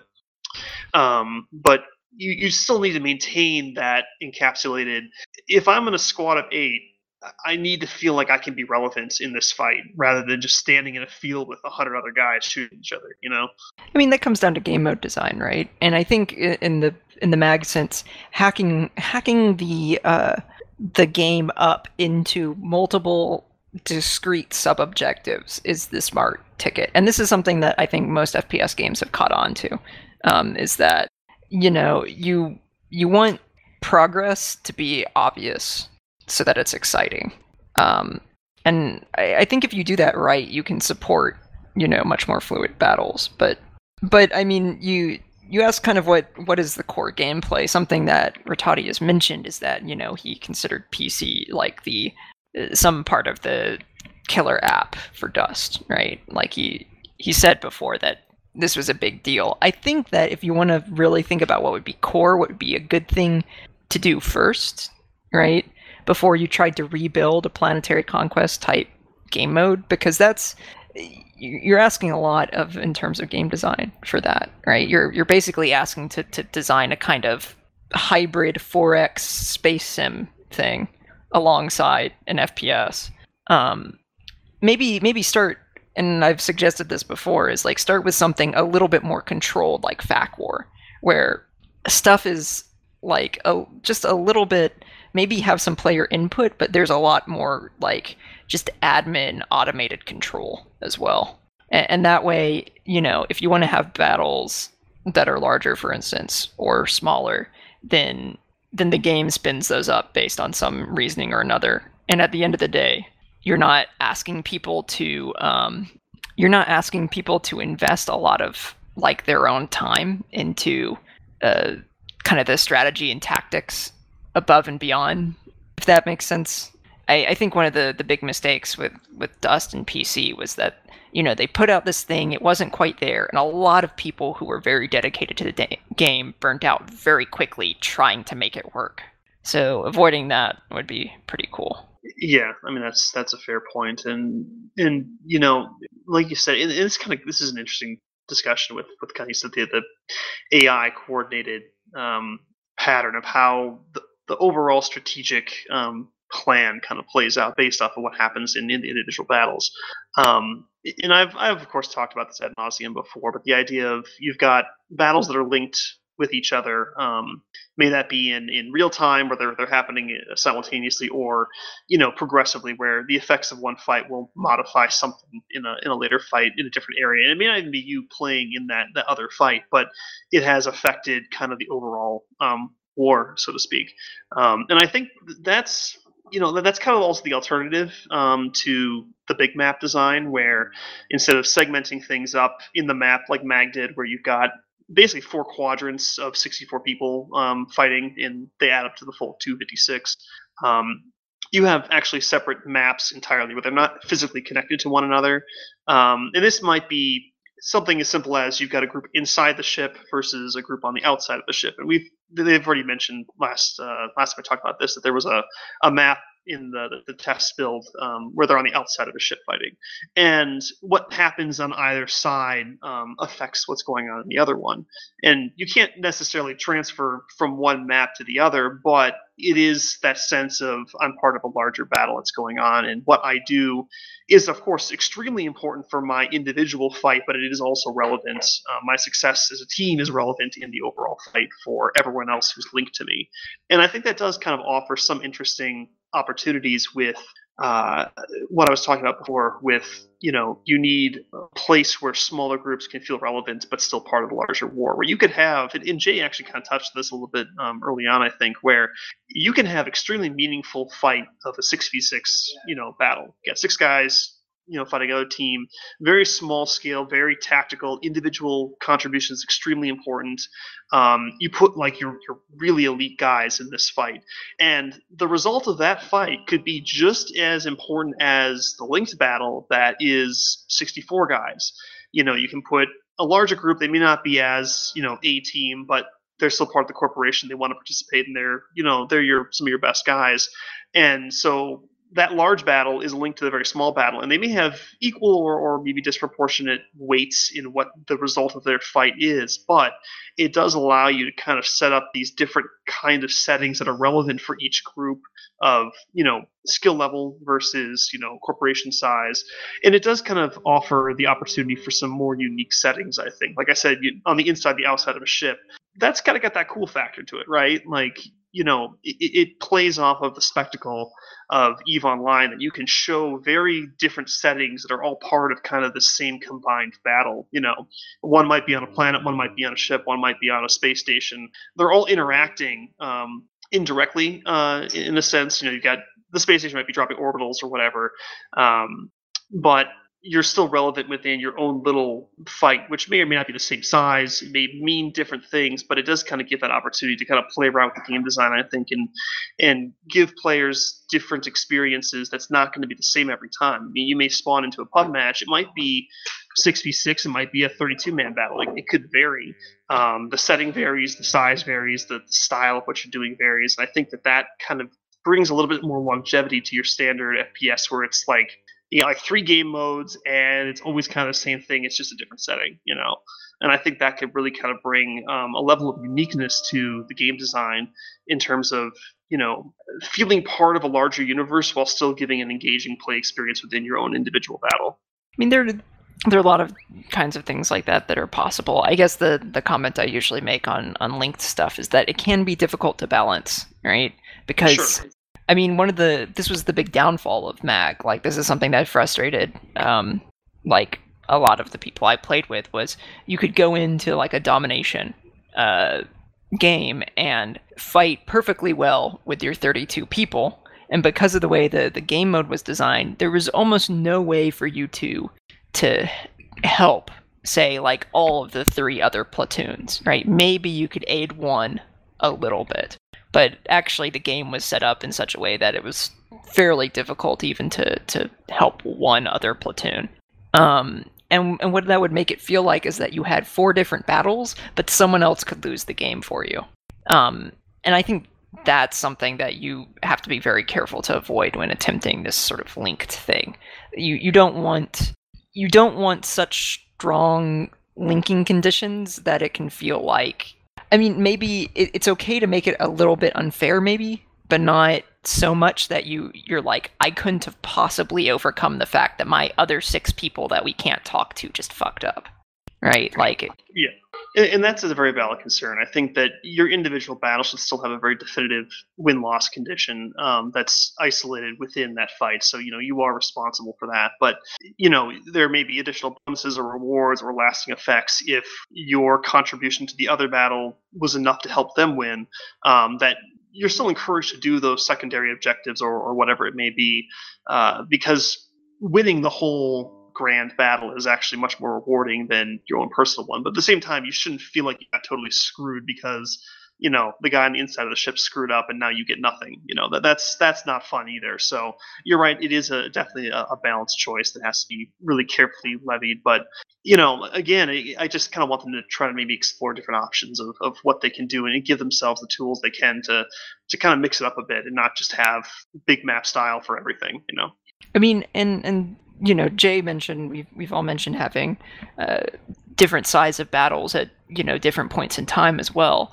I think an interesting approach to that is like, and this is something I suggested for kind of cross gameplay as well, when that was on the table.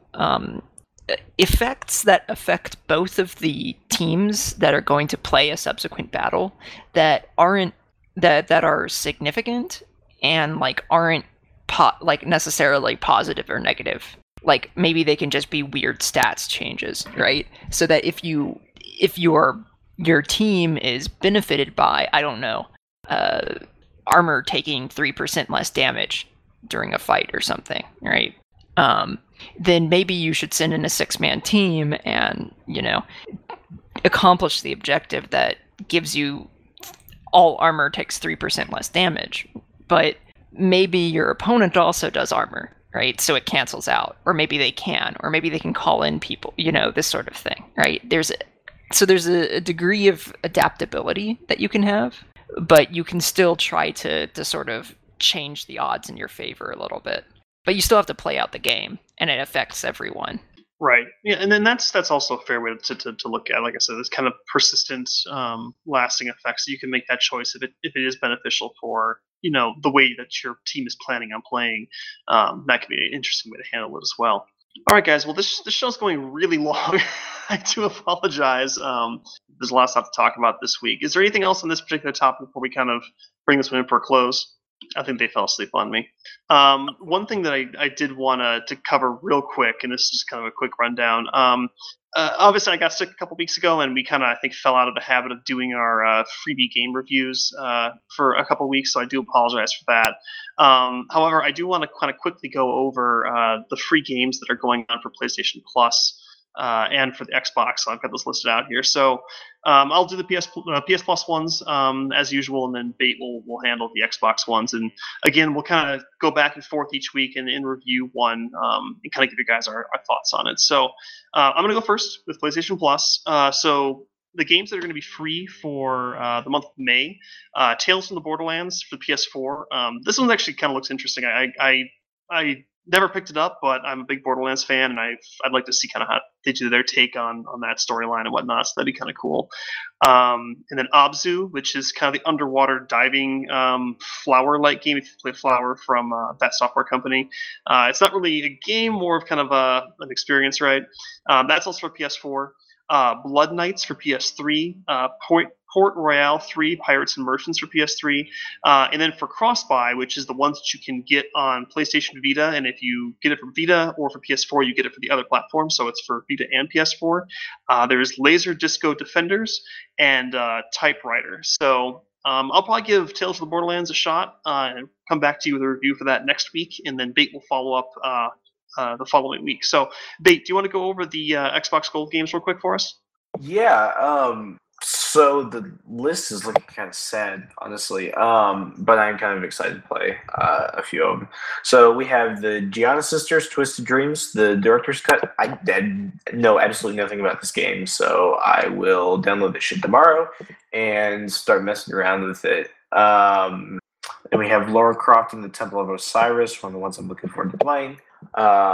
We have Star Wars: The Force Unleashed 2, which is the shittiest game out of the two of those Force Unleashed games. I will not be playing that game. And then we have Lego Star Wars: The Complete Saga. Fantastic game. I played the shit out of that when I was like 8 years old, or however the fuck old I was when that game came out. So, all right, yeah, and so we'll kind of get back in the swing of things again. I do apologize that I got sick and it kind of fell apart because I was too miserable to actually test anything out. So I do apologize for that. But that being said, let's go into our shout-outs here. So I'm going to start at the top of the list with Zell. No! You've had 2 hours. You don't have an excuse. I was asleep for like one of them. That's a lie. It is kind of a lie, yes. I was like literally asleep. She actually fell asleep. She came back though. She did come back. She's alive. I figured she just said, "I'm done with this. Space nerds just shut up," and just left. But she came back, so we're good. Honestly, well, no, what happened is it disconnected me, and then I was like, these guys. Yeah, it sounds like you're having a lot of connection issues. You're breaking up with that phone app. But yeah, we're just kind of doing shout-outs right now, so we'll get to you in a second here. But I'm stalling Zell so we can come up with something real quick. You're out of time.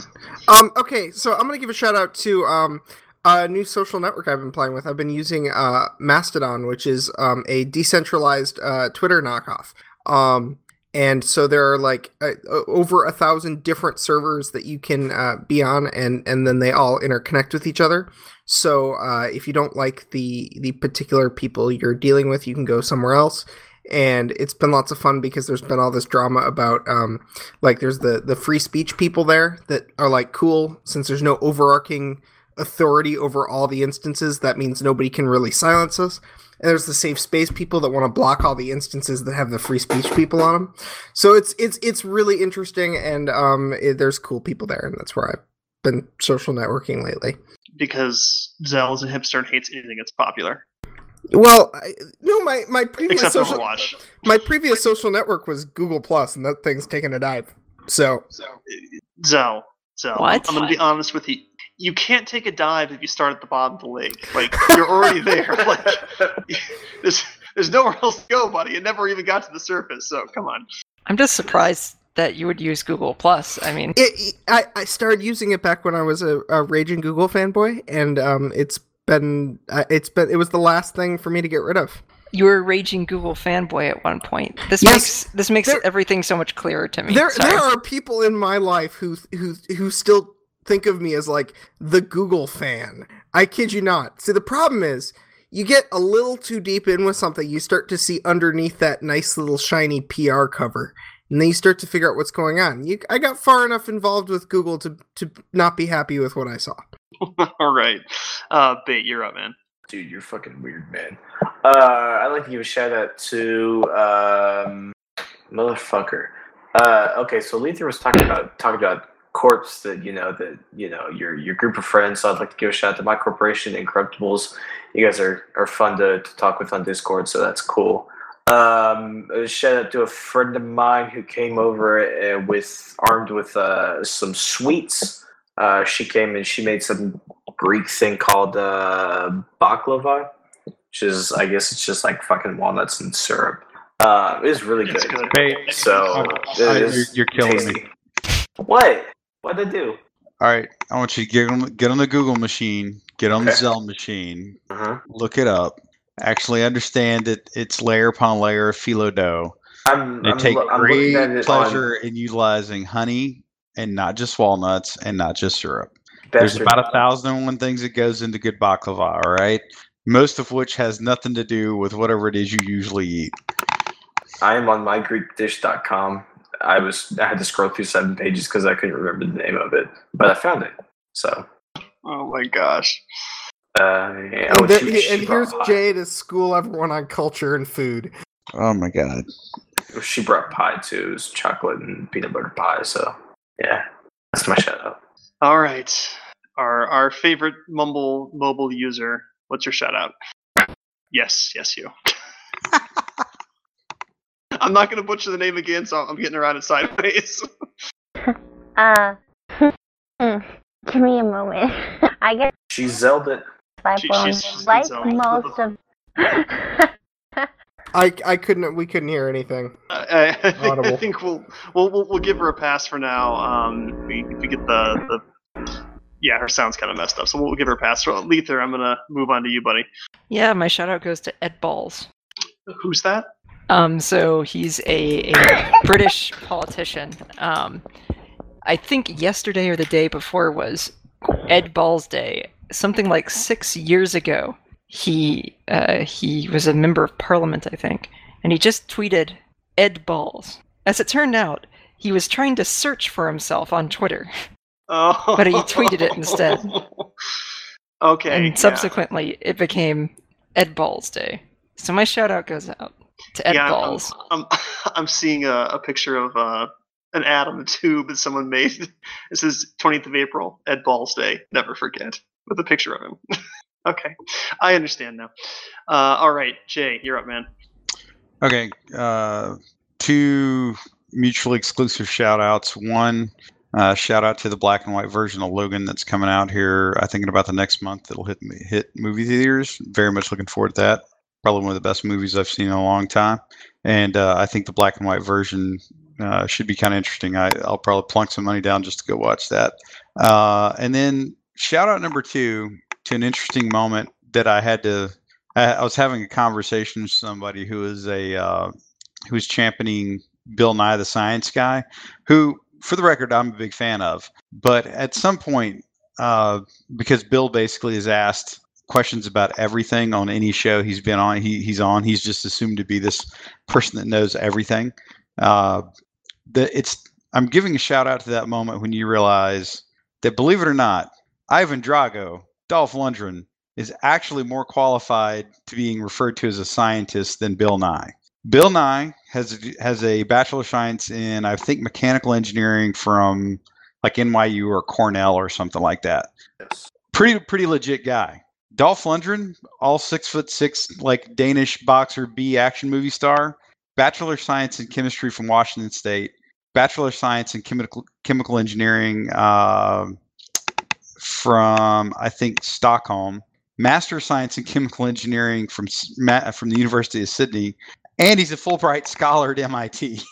So I will not name names, but to the friend of mine that I was having to have this conversation with, you've been served. All right. Have you seen his new show, Jay? Bill Nye's?